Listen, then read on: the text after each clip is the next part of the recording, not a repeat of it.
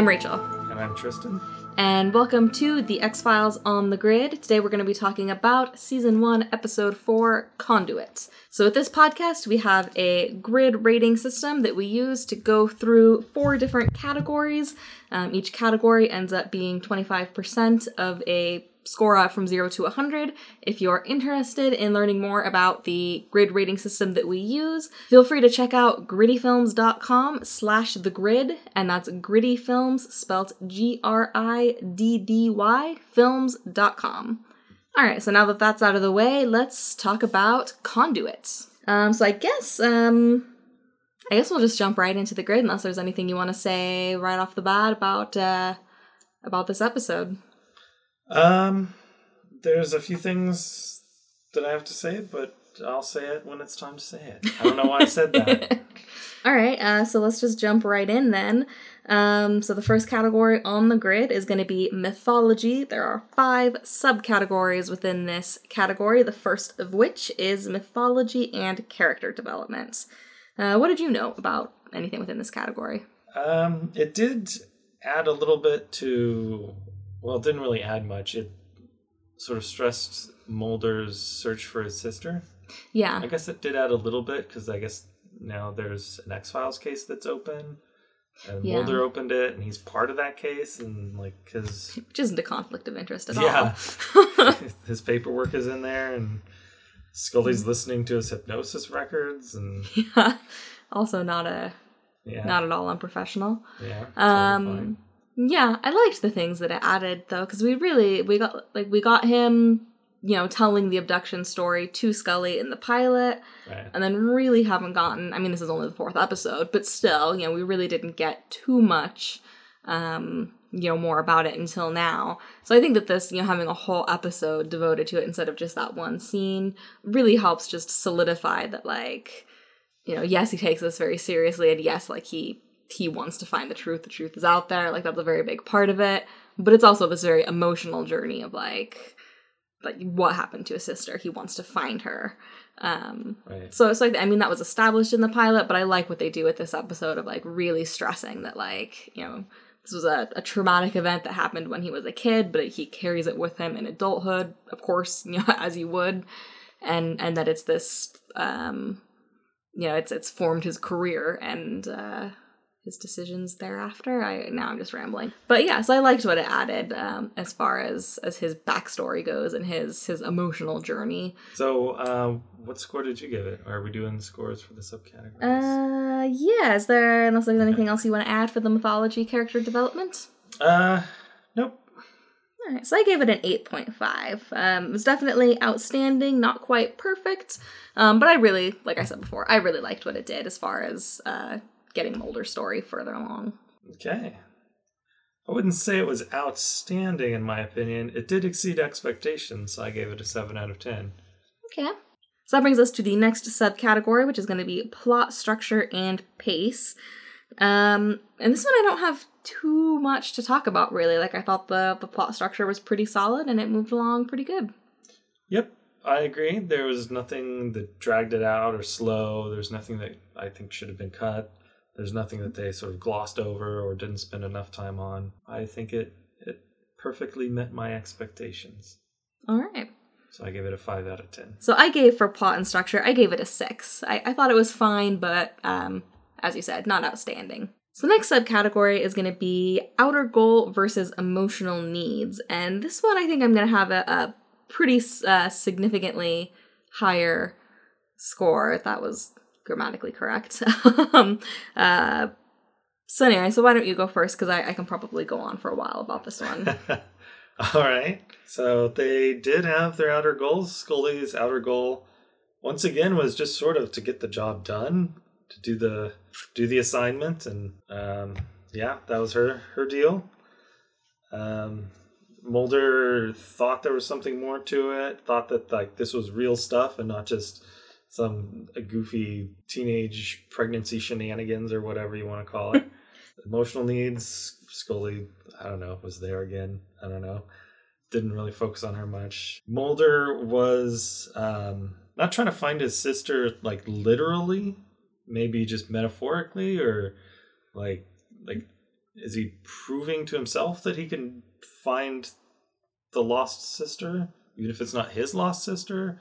I don't know. There's something there that's there, but I don't know how to word it. I get what you're definitely, saying. Yeah, it's definitely his crusade. Yeah. And the mom just wanted people to believe her and get her daughter back. And then when she got her daughter back, she's like, "Okay, everyone, go away, leave us alone. We're just going to pretend that she got lost in the woods or whatever." Yeah. So, yeah, I thought that it had a good amount of both outer goals and emotional needs, and I thought it focused on it. All right. Well, I thought this episode really did a lot of really interesting things within this category.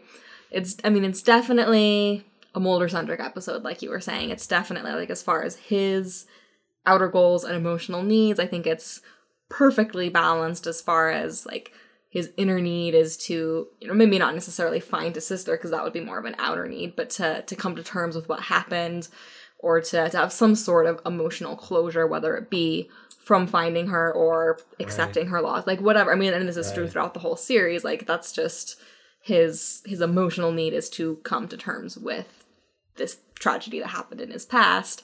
And then his outer goal, like, I agree with everything you were saying as far as, like, his outer goal is kind of twofold. It's to find Ruby and to bring her back home, but then it's also, he's replacing his sister with Ruby in his mind, as far as like, well, maybe if I can't find my sister, I can, like, vicariously have that experience of finding a loved one by finding her and bringing her back home to her family and her brother. And so it's like it's a very much so an emotional journey for him through this outer goal of finding Ruby. So I really like that. So as far as his inner goals and outer needs go, like, that's just perfect.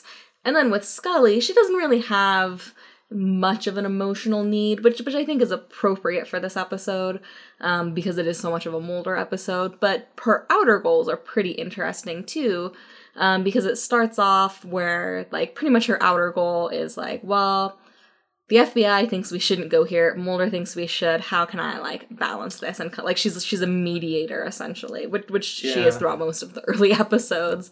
It's like, well, like, I trust that Mulder's not crazy, but this seems like a crazy thing he's doing. So let's come to a middle ground. Like, let's sure. like, it's not necessarily just, I mean, it is to solve the case. That's obviously a big part of it too. But at least as far as getting there, it's like, how can I satisfy Mulder, satisfy the FBI, figure out why Mulder really wants to go there, if there's a reason to go there. Like, there's a lot going on as far as that goes. And then I think just her, I don't know if this necessarily goes into outer goals, but I do think it's interesting that by the end of the episode, when she realizes, like, oh, she must have been, like, in suspended or, weightlessness for an extended amount of time. And so she has to kind of decide, like, well, how is she going to interpret this, and how is she going to move forward from here? And so it's just, it sets up that, I guess this is more character development. I should have talked about this in the last category, but it sets up that, like,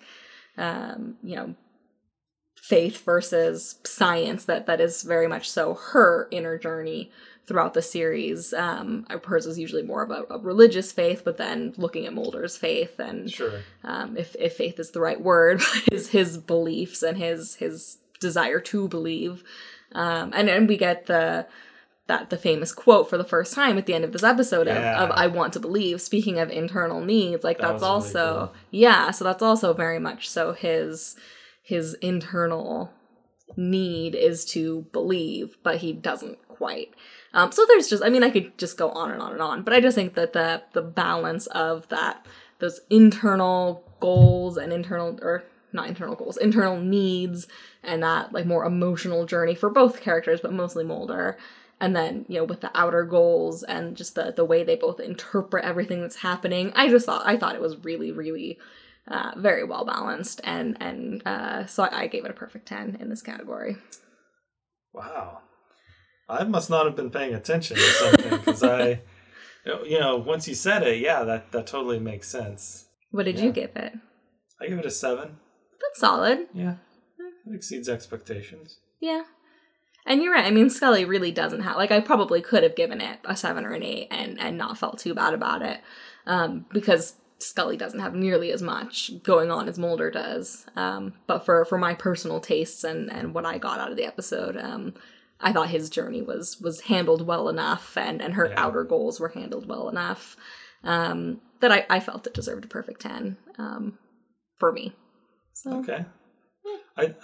I do remember that the beginning was kind of weird, because instead of them just sort of starting with a case, it was like, that one guy talking to Scully, and she had to like justify why this should be a case or something. Yeah. That was really weird. I wasn't sure why they put that there. If it served a purpose, or maybe they just needed another 2 minutes of footage or something. Well, I think it serves, because I mean, at this point in this, like, in the first probably 2 episodes, it's very much so, Scully, it's almost like Scully works for the FBI and Mulder's doing his own thing. Right, because she was sent there to debunk him. Exactly. Yeah. But and we talked about this a lot in the last review for Squeeze, where she has a moment where she chooses Mulder over other options or other paths.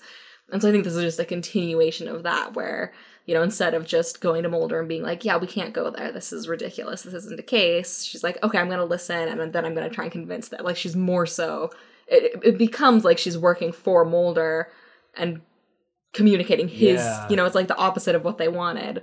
So I think that's the development that's happening there. I thought it worked interestingly, I guess. Yeah, that's good. I keep forgetting this is only like the 4th episode. It doesn't feel like seasons. It. Yeah, I mean, this show is just, it just fully formed. It's like Athena out of Zeus's head. It's just, this is Chris Carter's Athena, I guess. Because I think we both said when this episode started, we're like, I forgot this episode was so early. And I feel like we might have said that about, maybe we haven't said that about others, but certainly we'll say it again, because I feel like a lot of season 1 episodes, it's like, I should know by now that this is an early episode. I know what I was thinking of, the one with Seth Green. Like, I knew that episode was early, but I always think he's in an episode later. And I think it's just because, these early episodes are just, it is X-Files. Like, usually shows have like an awkward first season where it's like, oh man, you gotta kind of stumble through the first season and just know it gets better later. And it's just like... Yeah, it could just as easily be season 5. Exactly. Yeah. All right, well, I think that that about covers the outer goals and inner needs. Sorry, I talked for a while. To be fair, I did warn you, but... Yeah. This next category might be more of the same. I have a lot to say about this, too. So we have genre cliches and tropes coming up next. And this one, I thought that this was just really interesting because it's very much so, obviously it's sci-fi, it's got aliens, it's got abductions, but they did a lot of things, and this is true with a lot of episodes, but there was a lot of, like, horror tropes. Even like, when Kevin's looking at the TV and then he turns around and he's like, oh, it's coming from in there. Yeah. Like that I've never even actually seen this movie, but I've seen enough references. I'm like, Poltergeist. Yep. And it's, sorry, what were you going to say? No, I'm just agreeing with you. Okay, that is, yes. And even this, the Poltergeist thing was probably intentional. This one probably not so much, but at the end of the episode, Kevin's wearing those stupid suspenders with the striped shirt. He looks like Chucky. Okay. At least in and I'm certain that's like, because he's kind of a creepy kid, but he's not an evil kid, so I'm certain that was not intentional. But it kind of made me enjoy it, just because there was so, like, it, I don't know, there were just elements to this episode that felt more horror than sci-fi, so that kind of just made me laugh, and I liked that. But anyway, so I liked that aspect of the genre. And then as far as, like, if you consider X-Files as a genre in and of itself, which I think people should, because it's, sure, it just is, you have things like Mulder and Scully running through the forest, and it's like, Mulder, Scully, like that's, at least I don't think we saw that in the first 3 episodes. So we see that for the first time. And then even the creepy kid, like this was the first creepy kid in X-Files, even though, like I said, not an evil kid, but he's still creepy. He's got that vibe. Yeah. So I actually looked up the casting director for the show, because I was curious if, like, did they recast the casting director? Was it consistent Sure. throughout the show, or did they go through several? And the same guy, except for the pilot. The pilot had a different art or a different casting director. But Rick Milliken, I believe is how you say his name. It seemed appropriate to give him a shout out because that's not exactly a role that gets mentioned very often. But man, he was throughout the whole entire series just so on point with the casting and starting with this episode with the first creepy kid. Like, I don't know how we went about finding these kids, but man, he's got an eye for creepy kids. Yeah. So if you want to find a creepy kid, he's your guy. Exactly. So I thought, as far as genre goes, I thought it did a really good job of blending sci-fi and horror and a little bit of procedural. Like those aspects were really good, and then just the aspects that started to form X-Files as a genre in and of itself. We also get some tropes and things like that started here. So I just thought that the genre elements of the episode were really solid throughout.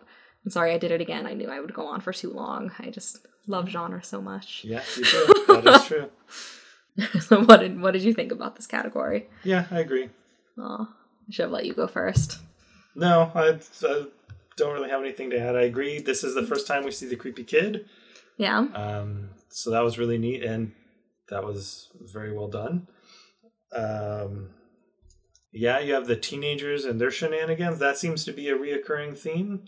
Yeah. It's sort of like teenagers versus the adult authorities. Yeah, that is definitely... and it's interesting that you get that because... I just kind of lost my train of thought. It seems like usually, you follow the teenage protagonists, and then there's like the adult authoritarian figures looming in the background, and this is like the exact opposite, where it's like, oh, come on, kids, stop being stupid, and like, I don't know. Yeah, that's about all I have to say. All right, so I had originally given the genre cliches and tropes a 9.5 out of 10. And then after talking about it just now, I couldn't figure out what was holding it back from a perfect 10, so I bumped it up. I gave it a perfect 10 out of 10 for genre. What did you give it? I gave it a 9. Okay, solid. Yeah. Well, it's outstanding. It's more than solid. True. Fair enough. All right, so that brings us to the last category the last subcategory within the writing category, and that's going to be dialogue. And this one I don't really have a lot to say. I thought it was fine. Yeah, I agree. There was only one thing that stands out. Other than that, there was no witty back and forth. There was no Mulderisms, no Scullyisms that I remember. There's maybe a little bit. I mean, there's it's that Lake Okoboji. Oka what? Okoboji. Yeah, there's that. I don't know. Yeah. It's pretty mild as far as Mulderisms go, but... there's that. But I don't know. There's a little back and forth. But yeah, I agree. There's not... Not like we've seen in the last 3 episodes. No. Or what we're going to see in the next 10 years. Absolutely. But there was that one thing at the very end, under hypnosis. Mulder says, "I want to believe." That is classic. And for that alone, bumps it up a little bit. All right, fair enough. So what was your score for dialogue? It bumped it up to meets expectations. 5. All right, I gave it a 7. I thought it exceeded expectations. I just liked the little back and forth between Mulder and Scully in the beginning. Definitely the I want to believe at the end. So I thought that was enough. And the creepy kid, the few lines he had. Yeah, that's true. I forgot other people talk. But yeah, 7 is still, I mean, that does exceed expectations, but isn't even very close to outstanding. But isn't very close to that outstanding mark. It's still, yeah. All right, so that about wraps up the writing category. What was your final score?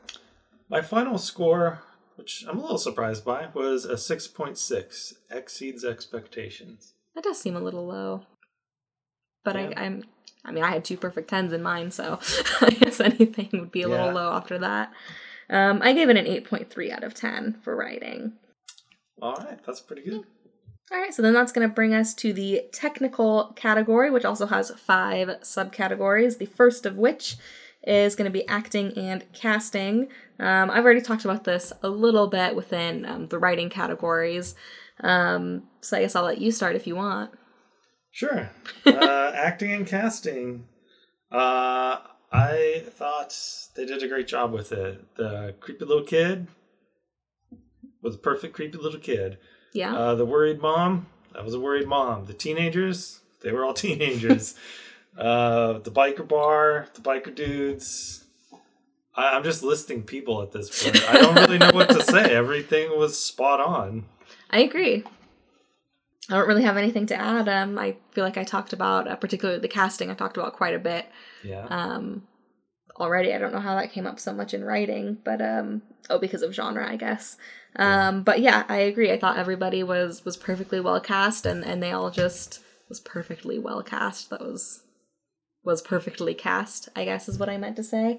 And the acting, I thought, just to give a note on that, I thought the acting was really solid. And we have, that very emotional scene with Mulder at the end. And I thought he did great there. And even Scully throughout, I mean, she had to be pretty blank-faced throughout a lot of it, but she does a lot with just really, I mean, like there's that scene where she's talking to the mom, Darlene, was that her name? Or something, I forget. Something similar to that, if that Morris was the last name. In any case, she's talking to her, and she's saying, like, the Mrs. Morris, I know the last name's right, Mrs. Morris was saying, like, I've told this story many, many times, and people always have that same look that you have right now. And she just had, like, such a blank face that you see just a slight change after that line, where she kind of, like, catches herself and is like, right, like, yeah. Okay, like, what, like, how can I not look so awkward, like, So I thought just that between the, like, Scully's more, or Gillian Anderson's more subtle, like, reaction shots like that, and then Mulder's more emotional, or Mulder, I did it again, David Duchovny's more emotional performances, and particularly for being so early in the series to have such a grasp on these characters. Yeah. So I thought their acting, I mean, all the guest stars and the casting there was phenomenal, but I didn't want that to get lost in the shuffle either, because David Duchovny and Gillian Anderson really knocked it out of the park with this one, I thought. Yeah.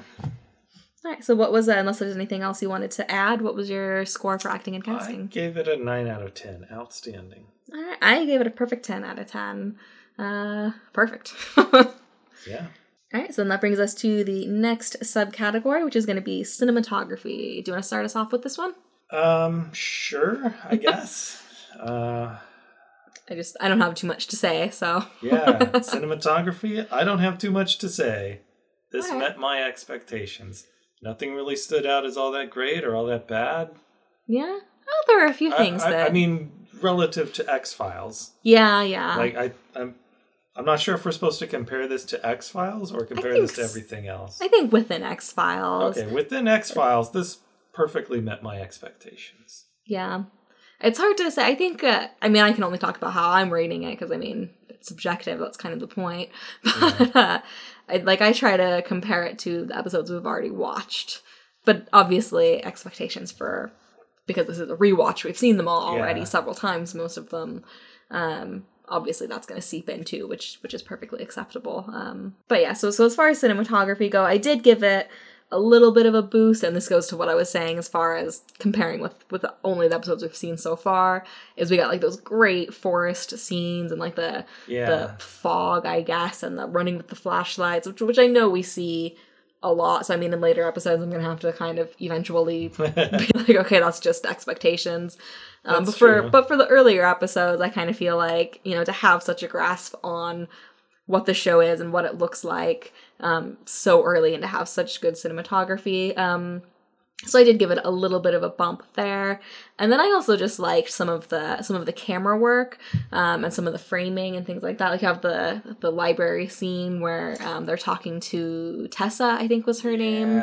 And it's a little, I don't know if stereotypical is the right word, but a little cliche, the like talking through the bookcase. It's not anything super unique, but they do some interesting stuff where, towards the end of the conversation, her face is half covered by the books instead of being perfectly centered. So it kind of starts to shift. So I thought that was pretty good. You can see that she's like inching out of the conversation. Exactly. Yeah. So I really liked that.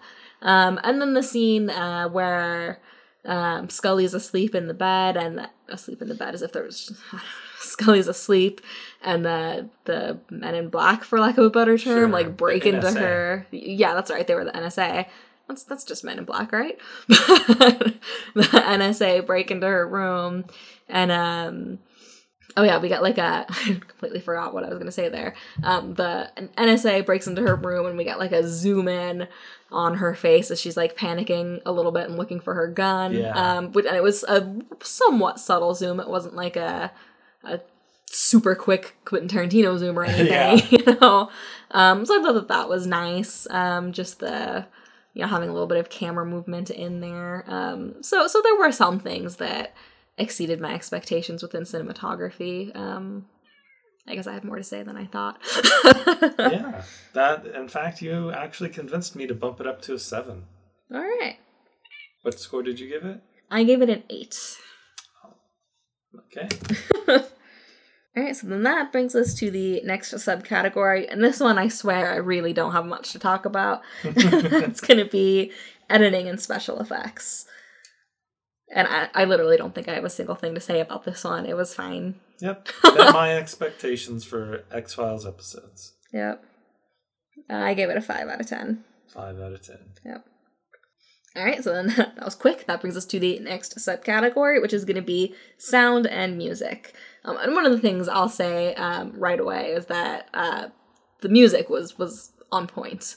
I think this is the first episode where I haven't been disappointed. It was still a little bit finding its way. I wouldn't call it perfect, but definitely an improvement from the last 3 episodes as far as, feeling like what I remember X-Files sounds like. Definitely less synth, definitely, felt more creepy, almost horror movie, sci-fi, that kind of music as opposed to procedural music. So I really liked that. It's definitely the biggest step in the right direction that we've seen from any of the episodes, I think. And to get there, again, like I keep saying with a lot of these other categories, to be so fully formed by episode 4 is a pretty big deal too. So I definitely liked the music within this one. Okay. You look like you disagree. I'm still not quite sure. Okay. I didn't notice very much music in this one. There was no high adrenaline music. There was no super creepy music. I certainly didn't notice any of the procedural synth. Yeah. Nothing felt out of place, but nothing really stood out. That seems fair. Yeah, I get that. So I'm not sure if this is below expectations or meets expectations. Which is kind of weird after you just went on about how much you loved it. Well, it's more of a relative thing. I loved it compared to what we've listened to so far. But I get what you're saying about not noticing it too much. There were only a few spots where I noticed it. Yeah. And then I was just like, oh, this sounds more like I mostly noticed it because it wasn't the synth more than because it was super awesome music. So, I mean, I get it. That makes perfect sense. Yeah, I think I'll have to go with my original gut instinct and give it a 3 out of 10. Really? Yeah. Wow. It does seem a little harsh. Was there anything within the rest of the sound design that contributed to that low score, or is that purely... Was there any other sound design? Well, I mean, of course, but as far as anything specific, not really, I guess. Yeah. I mean, nothing that stood out to me. That just seems like a really low score, so I was wondering if there was something that stood out to you. No, that's part of why it got a below expectations, is there was... And I think that's just part of the nature of this episode. I was going to talk about this later, but I guess I'll talk about it a little bit now. Is that there was no creepy bad guy. There was no chase scenes. There was no... I almost feel, though, and this is part of why I like this episode so much. I mean, it is subtle, but I almost feel like Scully is a bad guy in this episode. I mean, she sides with the... Really? She sides with the NSA and gives Kevin up and... That's true. And, tells Mulder to stop looking. Like she's kind of the antagonist in a lot of ways. I thought of that while we were watching it and completely forgot to mention it. So I don't know how noticeable it actually was if I forgot about it so quickly. I do remember a couple times thinking, damn it, Scully. Yeah, exactly. And I mean, Mulder even says, like, you shouldn't have done that. And she was like, well, yes, I should have. Like, you know, like. Huh. But I mean, she gives an 8-year-old kid up to the NSA. That's not really a hero move. Unless you're the NSA. Yeah, I think they tried to focus more on, like, the emotional side, and they do have episodes later on that are really good at that. And they have good music and good visuals, and I think they get better at telling that kind of story. Yeah. But for this episode, it feels like they're kind of trying to do that. But then there's, like, nothing creepy, nothing scary, nothing high stakes, no adrenaline. Okay. It was just a little meh. Really? Huh. So, right. I'm not saying it's a bad episode. I'm saying that I think that type of episode has been done better, or will have been done better when we get to later episodes. The grammar is all over the place today. You took the words right out of my mouth. That's exactly how I was going to word it. This will had been done better. So that's why this was below expectations for me. For an X-Files episode, 3 out of 10. All right, I went the complete opposite direction. I thought it, and largely, again, just to put it in context, for this particular category, I'm primarily comparing it with the 3 episodes that have come before it, and mostly because of the direction the music is moving towards, and because, like I said, I think it's the biggest step we've seen so far into getting to the Mark Snow X-Files soundtrack that I remember so well. Yeah. I gave it an 8 out of 10 because I really thought it was like I said, the biggest step in the right direction we've seen so far. I keep saying seen. Heard, I guess, so far. But I totally get what you're saying. I still think 3 is a little harsh, but I do get what you're saying. It's a little harsh, but that's what my heart says. You just gotta follow your heart. All right, so that's going to bring us to the last subcategory within the technical category, and that's going to be aesthetics. Why don't you start, if you want? Why do you keep giving me the ones that I don't have much to say about? I have a lot to say about this. I can go first if you want. Aesthetics. The only thing that stands out to me that's memorable, that I remember from like when I first watched it, it was really neat seeing the motorcycles over the hill. We don't know that's what it is. It's just like this creepy, eerie red light. Yeah. And this weird kid like slowly walking towards it. Yeah. So that was a neat twist and very memorable and aesthetically striking, I guess you could say. Yeah. That and when the kid has his all his papers on the floor and Scully goes up the stairs and she looks over and sees the little kid's ASCII art.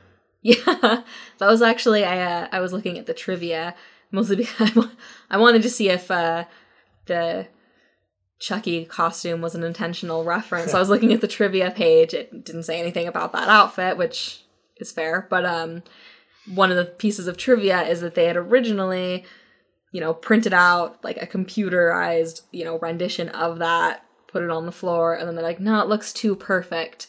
So someone from the prop department spent like an entire weekend hand replicating it. So that was like by hand. So that's enough to bump up the category for me. Wow, yeah. I thought that was pretty impressive. And then, just little things like the floral carpet runner on the staircase I noticed, and just being like, wow, that is from the 90s, which obviously, it was from the 90s. It was made in the 90s. Like, that's not, I don't know. But. They always do a really good job with the interiors of people's houses. Like, each house looks different, but you can still see, like, I don't know, there's still something that's, like, their military houses all have a certain look. Yeah. And their, like, in the city houses have a certain look, and their suburban houses have a certain look. But each one's distinct still. Yeah, and even, like, just, like, when they were, like, destroying the house and searching it and everything, have, like, the broken piggy bank, and they're flipping through all the books, and there's, like, the Jungle Book, and, things like that, and, the little kids' crayon the drawings. Yeah, like, things like that. So just the attention to detail. There's, like, action figures, and I mean, obviously it's a kid's room, any set designer is going to throw some of that stuff in there, but it just felt very, just very appropriate. Like, it felt like they just went into a kid's room and filmed. Like, it really felt, it felt lived in, and it felt unique, and so I really liked the set design. And then, like I mentioned earlier, we have the, the forests, and, they're filming on location in Toronto at this point. So you have they're actually out in a forest, and you can tell, it really, right. I mean, I can't get enough of those forests. So things like that within the aesthetics I thought was great. And even things like the makeup I thought was really well done. You have the singed off ear, and the end scene with Ruby, like the bruising just looked really, I mean, that's not the most difficult makeup in the world. Like, that is part of this subcategory. I forgot about that. So things like that. And even this is a kind of a silly thing, but I really appreciated it when Mulder and Scully get woken up by the NSA in the middle of the night. They both have total bedhead, and they're like, talking to each other, and Mulder's got like hair sticking straight up, and Scully's hair all disheveled, and it even looked like Gillian Anderson might not have been wearing makeup. It's hard. I mean, sure she was wearing some, but less than usual. Like, they just looked like they had just woken up, and it's done a little bit more in TV than movies, but usually that just usually doesn't happen. Right. So everyone wakes up with perfect hair, and exactly. So I just appreciated that they actually looked like they had just woken up. Okay, I totally forgot about hair and makeup and costumes and stuff. Yeah. And I do tend to forget that this is like the first season of a show that I guess they weren't sure how well it was going to do, and it's a TV show, so they generally don't spend that much money. But they made all these interior sets for every episode. They use them once, and these props, they use them once, maybe more than once, but you only notice them once. Yeah. So Usually, it's really impressive how much time and money they spend on this. I don't even think they spent that much money. I think it was more spending time to make what they had available look so good. Because I think the first season was pretty low budget. Yeah, I think by like season 2 they had already gotten pretty popular, so the budget pretty much increased significantly each season after that. But I mean, it just looks amazing right from the get go, regardless. So I really liked that, and you even have things like, you have the middle class family and their kind of dynamics, and then the teenagers have, or I guess the one teenager, Tessa, has kind of like a punk rock-ish look. Yeah. And the biker, I guess she's like a cross between like middle class suburbia and a biker or something. Sure. And then you have like the bikers, and so like there's all these different groups of people that all seem appropriately dressed and appropriately cast, to go back to that. But so I just thought, just all of the attention to detail within hair, makeup, costumes, sets, props, locations, like all of the aesthetics, I just thought was very well done, and just the attention to detail was on point. Yes. So what was your score for aesthetics? I gave it a 7 out of 10. All right. I once again gave it a perfect 10 out of 10. Perfect 10 out of 10. I thought it was really well done. I thought about just doing a 9.5, but there was enough stuff I liked. I think after I read the trivia about hand drawing that's true. That's pretty impressive. Yeah. All right, so that wraps up the technical category. What was your overall score out of 10 for technical? It was 6.2, exceeds expectations. All right, mine was an 8.2, outstanding. All right, that is outstanding. All right, so that brings us to the next category, which has no subcategories. This is just going to be memorability. And this one, I felt kind of similarly to when we saw Deep Throat, we both talked about how, like, we'll remember certain things, but other ones not so much. I thought it was a little bit more memorable overall compared to Deep Throat, and certainly nowhere near as memorable as the pilot or Squeeze. So it's kind of, I guess, in the middle somewhere. So I gave it, I guess I'll just say my score. I gave it a 7.5. It definitely is a lot more memorable than some, but certainly isn't, it's not one, it's definitely, when we saw the next episode was Conduit, it definitely is like, which one is that again? And then, of course, the thumbnail is the boy pointing at the TV. And it's like, okay, yeah, no, I remember that one. Yeah. So there's certain things that are really memorable, but then, in the grand scheme of things, it's not one that would pop into my head as like, I feel like watching X-Files. Let's go to this one. Yeah. So yeah, it's kind of in the middle. so that's why I gave it a 7.5 out of 10. Okay. For me, it's also kind of in the middle, which is why I gave it a 5 out of 10. Because that is the middle. Well, I meant in the middle of perfect and average, I guess. Oh, okay. I guess I should have clarified. Not literally the middle, but the middle of... Yeah, okay, I get it. Yeah. So for me, it meets expectations. I couldn't remember what it was from the title, but then I watched like 5 seconds. And that opening scene. Which one it was. Yeah, there's something very like as soon as you see like the trailer, I just hear the mom's just like, Ruby, yeah. Ruby, just like that. Like it's just like the whole scene from beginning to end. I'm like, oh yeah, okay, I got this. Like I know exactly how the scene ends. Yeah. So once I started to see it, I remembered it, but didn't remember what it was. I remember a few little things about it, like seeing the kid pointing at the TV, saying that's where the signal's coming from. Yeah. The NSA rummaging through the kid's room. The hand-drawn ones and zeros making a picture of Ruby. But again, I think it's one of those episodes that doesn't really contribute to the mythology. It doesn't have like a creepy monster. It doesn't have anything that's so out of the ordinary that it really stands out for me. Okay. So, yeah, meets expectations. All right. So that brings us to the last category, which is going to be overall enjoyment. For me, it's pretty much what I just said about memorability. It wasn't like, oh yeah, that was a great episode. I really enjoyed watching that episode, but it wasn't a terrible experience. There was no like really crazy idea or really wild idea or really funny characters or it was fine. That's about how I feel about it too. For as many perfect 10s as I gave it in a lot of the subcategories, when I take a step back and think about like I said, like it's not one that I would be like, I feel like watching X-Files. Let me scroll through the names of episodes. Oh yeah, that one. Like it's just when watching like in order from beginning to end, I think it's an interesting one. I think it has a lot of strengths, contributes to the show as a whole. Yeah. But once you know these things about the characters, it's not really one that's necessary to revisit, and it's not one that's that much fun to revisit. So I mean, it definitely has things I really, really like, and I think it does a lot of things really, really well. But as far as is this the most enjoyable episode to watch, and this one I do definitely think more ahead of like, well, what episodes are coming up and what's the bar for enjoyability within X-Files. So with that in mind, I gave it a 6.5 out of 10. Okay. What did you give it? I gave it a 5. Okay. How about extra credit?